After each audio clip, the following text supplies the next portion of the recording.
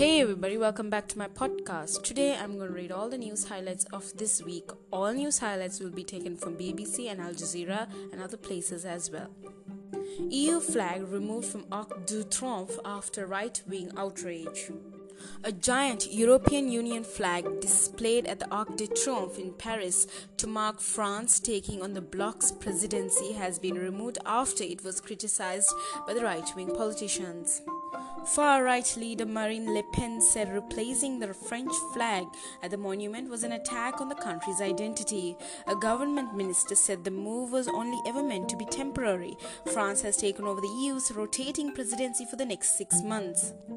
Marine Le Pen, who is a candidate in the presidential election in April, had vowed to file a complaint with the State Council, France's highest court for administrative matters. She described the EU flag's removal as a victory resulting from pressure on the government. Far-right independent candidate Eric Zemmour, who is also running against President Emmanuel Macron, called it an outrage.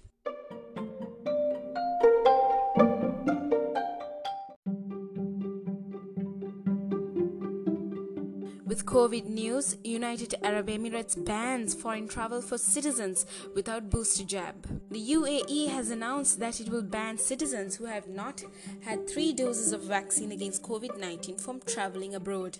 Officials said the exit ban, which comes into force on 10th January, would not apply to those who are medically exempt from receiving the vaccine. It is the latest country to announce new curbs amid a rise in infections.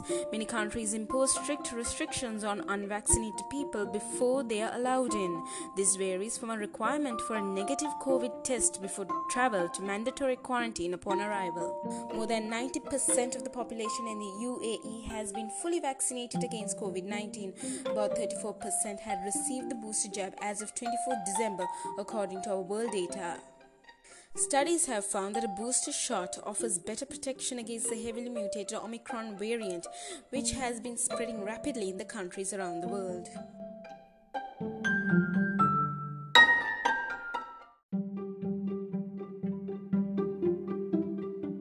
With more COVID news, Omicron third wave looms as India COVID cases spike.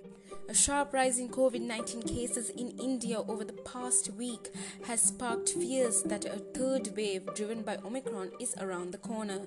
The country reported 16,764 new infections and 220 deaths on Friday for the last 24 hours.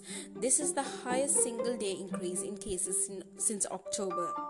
The jump appears to be the starkest in densely packed metros such as the national capital Delhi, financial hub Mumbai and Kolkata city. Mumbai reported 3,671 new cases on Friday, up to 46% from the previous daily. Total cases in Delhi were up by 42% and in Kolkata by 102% in just 48 hours. India experienced a devastating second wave in April and May, with the daily averages of around 400,000 cases at the peak of the crisis. Case loads dropped significantly since then. For many months, the national tally remained well under 10,000 cases a day, but officials and experts fear that the new highly transmissible Omicron variant is starting to fuel a third wave.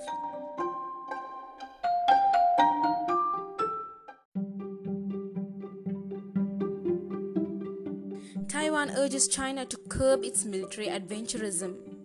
China claims democratically governed Taiwan as its own territory and has increased military and diplomatic pressure to assert its sovereignty claims. Taiwan's president has urged China to curb its military adventurism as tensions between the two sides reach their highest level in years. Beijing has ramped up military and diplomatic pressure on Taiwan since Tsai Ing-wen came to power in 2016, as she rejects the stance that the island is Chinese territory. China claims to democratically govern Taiwan as its own territory and has increased military and diplomatic pressure in the past 2 years to assert its sovereignty claims. Chinese warplanes have made a historically high number of incursions into Taiwan's air defense zone in recent months. Tsai added that the authorities in Beijing should stop the spread of military adventurism within their ranks. The use of military means is absolutely not an option for resolving the differences between our two sides. She further said that to ease tension in the region, both Taipei and Beijing must work hard to take care of people's livelihoods and calm the hearts of the people in order to find peaceful solutions to problems together.